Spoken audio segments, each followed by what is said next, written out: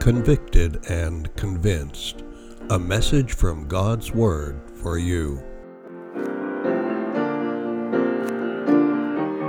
And now, here's Dr. Lloyd Willis with today's lesson. Good morning, Sabbath School. Last week we talked about the uniqueness of Scripture. And today we move on to the origin and nature of the Bible, which are closely related. If you notice the memory text, a statement from Paul to the Thessalonians, it says, "For this reason we also thank God without ceasing, because when you received the word of God, which you heard from us, you welcomed it not as the word of men, but as it is in truth, the word of God, which also effectively works in you who believe." So if we really do believe that the Bible is God's word, then we will be much more likely to allow it to direct in our lives and in our beliefs. I'd like to read from 2 Peter, chapter 1, and beginning at verse 16. Remember, Peter, very interesting fisherman, impetuous, and yet he's the one who makes some of these remarkable statements about Scripture. We'll read verses 16 to 18 first. "We did not follow cleverly invented stories when we told you about the power and coming of our Lord Jesus Christ, but we were eyewitnesses of his majesty. For he received honor and glory from God the Father when the voice came to him from the majestic glory, saying, 'This is my Son whom I love, with whom I am well pleased.' We ourselves heard this voice that came from heaven when we were with him on the sacred mountain." Obviously here Peter is remembering his experience on what we call the Mount of Transfiguration, and he and James and John were there with Jesus through that experience. And he's saying, this is reliable, this is sure, this is certain, because we were eyewitnesses. We saw it and saw the glory of Jesus in the presence of the Father and being approved of the Father. So it's something definite and trustworthy. And yet, interestingly, Peter then goes on to say, however, there's something even more reliable than being an eyewitness. As we know, eyewitness is important, but eyewitnesses can misunderstand or can misremember. And so he goes on to say, we have the word of the prophets made more certain. So here is something even more certain than our own senses, the fact that the scriptures are so reliable. It goes on to say, and you will do well to pay attention to it, as to a light shining in a dark place, until the day dawns and the morning star rises in your hearts. Above all, you must understand that no prophecy of Scripture came about by the prophet's own interpretation, or origination it could be. For prophecy never had its origin in the will of man, but men spoke from God as they were carried along by the Holy Spirit. We like the King James Version there. Holy men of God spoke as they were moved by the Holy Spirit, led by the Holy Spirit, guided by the Holy Spirit. So here is the answer to the question, what is the origin of Scripture?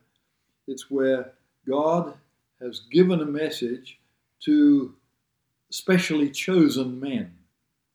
In the King James it says, holy men of God.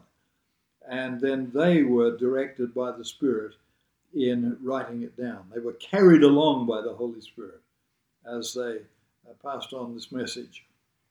So the Bible, like any other book, according to the Apostle Peter, the prophets were moved by the Holy Spirit, not like any other book, I should say. They did not invent it themselves. Rather than being cunningly devised fables, the prophetic message of the Bible is of divine origin and thus it is truthful and trustworthy. So we can trust the Word because it has a divine origin. Yes, it came through human beings, but it was guided by the Holy Spirit in that process. In 2 Timothy chapter 3, we go to Paul's point of view on this, talking to the young pastor, young Timothy. He says in 2 Timothy 3, verse 15, how from infancy you have known the Holy Scriptures, which are able to make you wise for salvation through faith in Christ Jesus. Timothy's mother and grandmother were Jewish, and they had brought the message to him about Scripture and its reliability. So he says, you've known this ever since you were a child.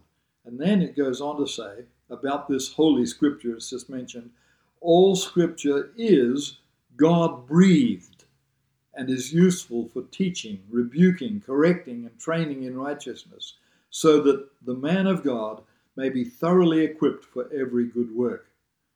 So all Scripture is God-breathed. The King James says all Scripture is given by inspiration of God. It's God-breathed, given by inspiration of God. And in the quarterly, the note goes on to comment on this. This is the reason why Paul states that whatever was written for our instruction, so that through the encouragement of the Scriptures we might have hope. The Bible points to God as its author, yet it was written by human hands, and in the varied style of its different books, it presents the characteristics of the several writers. The truths revealed are all given by inspiration of God, yet they were expressed in the words of men, hence the different styles. Peter and Paul write very differently, and so forth. John and Paul are quite different in their wording. The level of education was so different. Peter and John were fishermen, but Paul was a scholar. It's very interesting that the descriptions given in Great Controversy, that last was a quote from Great Controversy, page 7, and in the Little Book Selected Messages, volume 1, are very fascinating in giving insights into how the inspiration worked, how the Holy Spirit guided in this process.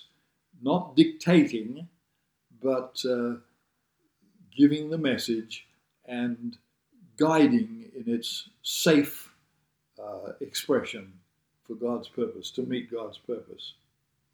The next section of the lesson talks about the written Word of God. It's interesting that it refers to Exodus 34:27. The Hebrews were renowned for memorization of Scripture, but in addition to hearing it, on so many occasions, God said, write it down, write it down, write it down. And there's a number of quotes here, write it down. The reason for that, obviously, is a written word has more authority because it is indisputable. Once it's written down, it's definite and clear, whereas that which is heard could be disremembered. So write it down. You have Exodus 17:14 to Moses, write on a scroll as something to be remembered. And Moses wrote down, this is Exodus 24:4, Moses wrote down everything the Lord had said. In Joshua 24:26, Joshua recorded these things. So it's been put down by instruction from God. Jeremiah many times says, the word of the Lord came unto me saying, and then he gives the message, presumably in his own words much of the time, but it was important to him that it was God's word. And the New Testament likewise, Revelation chapter 1 verse 11, write on a scroll as you see and send it to the 7 churches. And in Revelation chapter 21 about the New Jerusalem, John was told, write this down, for these words are trustworthy and true. So not only did the Jews memorize Scripture, But even in the Adventist Church, J.N. Andrews was a phenomenal memorizer of Scripture. They say that he could repeat the New Testament, even the punctuation was clear to him. He said on the Old Testament, well, he's a little hazy in some places. It's amazing what can be done. Now, I just want to talk a little bit about the question. You may have a question in your mind. How did the Old Testament come into being? Who chose the books and put them together? And it's an interesting topic to pursue. The first answer would be providence. God directed in the affair, and that's certainly true, and that's of first importance. But in addition to that, historically, it was probably something like this. Moses was revered as one who had spoken with God on the mountain. And so anything that he wrote would be recorded and revered and preserved very carefully. So over a period of time, you would have the books of Moses added to by subsequent books as time passed, and until we get the full collection of what, in the way that we have it organized, is 39 books in the Old Testament and 27 in the New Testament. But when it comes to the Old Testament, it was so long ago. Did they make mistakes? Did they include some of the wrong books, or did they leave out some of the books that should have been there? That question has been asked. There are several books mentioned in the Old Testament that are not included in the Old Testament. There's the book of the prophet Nathan and Gad the seer and several others, but they weren't included. Apparently, even though some of them were prophets who wrote them, they were not seen to be necessary for the passing on of truth to God's people in the future. But we do have some internal evidence within the Old Testament as to how this collecting went on. In the story of King Josiah, who lived about 625 BC, around that time, in 2 Kings chapter 23, verses 2 and following, it describes what happened when this young king was taking seriously the responsibility God had given to him. 2 Kings 23 and verse 2 and following. So the young king wants to do the right thing. He's got prophets and priests who are trying to guide him. And it says in verse 2, he went up to the temple of the Lord with the men of Judah, the people of Jerusalem, the priests and the prophets, all the people from the least to the greatest, and he read in their hearing all the words of the book of the covenant, the book of Deuteronomy at least, possibly all of the books of Moses. And this led to a great reformation. So the fact is they had these books, they revered them, and when they read them, they realized that this was something that was important. It had God's authority, and so they should take them very seriously. In Daniel chapter 9 and verse 2, it says he studied the word of the Lord given to Jeremiah the prophet. So they're more or less contemporaries. And Daniel studies the writing of Jeremiah to obtain further information. In the story of Ezra and Nehemiah, Ezra chapter 7 and Nehemiah chapter 8, verse 1 and following, you have the description of the reading of Scripture publicly. Everybody that was old enough to understand stood there from daybreak until noon while the Word of God was read to them. So it's obvious they had the collection of books, and the books were revered and were read in public from time to time. In addition to this, we have the use of the Old Testament by Jesus, placing his approval on this collection, where he quotes from so many of the Old Testament books, some of them over and over again, like Deuteronomy and the Psalms and Isaiah. But we also have some external evidence, in addition to this from within the Scripture. In the 2nd century, a man by the name of Ben Sirach wrote a book. And in this book, he wrote about Bible history, if you like. and records the names of the Bible characters, not all of them, but most of them, in the same order that they occur in Scripture. That shows that he must have had these books there readily available to consult. His grandson in 132 BC translated Ben Sirach's work and added a kind of an introduction. And in this, he talked about the books that his grandfather had talked about, and he says there was the law and the prophets and the writings, which is the same terminology almost that we have in Luke chapter 24, where in verse 44 it says that Jesus, in explaining things to his disciples, referred to the law and the prophets and the Psalms. The Psalms was the largest book in that third collection of the writings. In addition to this external testimony of people who saw and used the Scriptures, we had the Dead Sea Scrolls, which in 1947 and subsequently turned up portions of every Old Testament book except Esther, at least a little fragment. In the case of Daniel, we have fragments of at least 8 different manuscripts of the book of Daniel, which is amazing. And of course, Isaiah, we have a virtually complete copy, and 2 others that are quite considerable sections of the book of Isaiah. And so these books were collected, they've been confirmed, they've been commented on, and the Scriptures, as we just read, have told us that they are reliable and useful for all these purposes, direction and correcting and so forth. So when was the canon actually closed?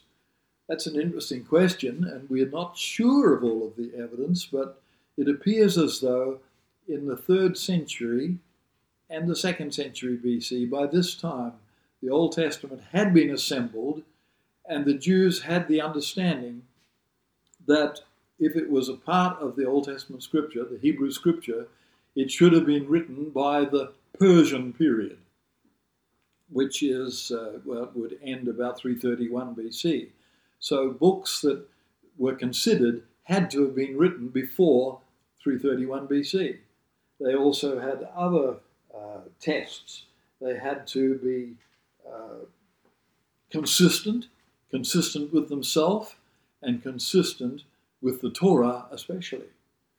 They had to have widespread acceptance. You couldn't just have one person favoring this book and another one that one. There had to be a kind of a majority view as these scholars were looking at the different books. The other category was that they had to have within them some indication that they were inspired, were special by content. So the books were selected, were put together, and they were translated from Hebrew into Greek in the Septuagint translation that was made between, it's argued a little bit, but between about 200 BC or a little before and into the 1st century BC. So in that time, the collection had already been put together, had been closed, and was considered the Scripture. Later on, the Jews did debate a little bit about 5 books in the 1st century. After the destruction of Jerusalem, a council was set up at Jamnia, down on the coast, or Jabneh, and they discussed the Scriptures, and because Jerusalem was destroyed, they still wanted to make sure that Judaism would survive, and in 90 AD and 118 AD seems to be the dates when these special councils considered the books of the Old Testament. And 5 books were questioned a little bit. Doesn't seem as though they wanted to throw them out, but they saw a little bit of a difficulty in these 5 books, and so they discussed it. How do we justify putting these in? One was Jonah, because it included message to the non-Jews. Ezekiel had some descriptions of the temple that were a little bit different from the original descriptions. Esther doesn't mention the name of God, and Ecclesiastes seem to be a little bit negative, and also the book of Proverbs had an apparent contradiction in one place. So we have these discussions that took place, and they came up with the confirmation, yes, these are the right books, and I believe providence guided in those discussions and in those conclusions. For the New Testament, of course, we have the early Christian church wrestling with the issues as long as it was written by one of the apostles, and various other tests were applied, and so the New Testament was put together in the same way to supplement, complement the writing of the Old Testament. We can have absolute confidence that the Scriptures have come from God, their origin in the Holy Spirit guiding holy men of God gives us confidence. And as Paul says, they're all God-breathed. Let's read them, study them, and use them each day. This podcast is a service of the University Parkway Seventh-day Adventist Church in Pensacola, Florida. Our weekly podcasts are recorded every Saturday morning. Bible study begins at 9:30. The sermon begins at 11. You are invited to join us. We live stream the 11 o'clock service. You can catch that broadcast at our website, universitypkwy.org, or at Livestream. A library of previous messages is available on our YouTube channel and on our website. Thank you for listening.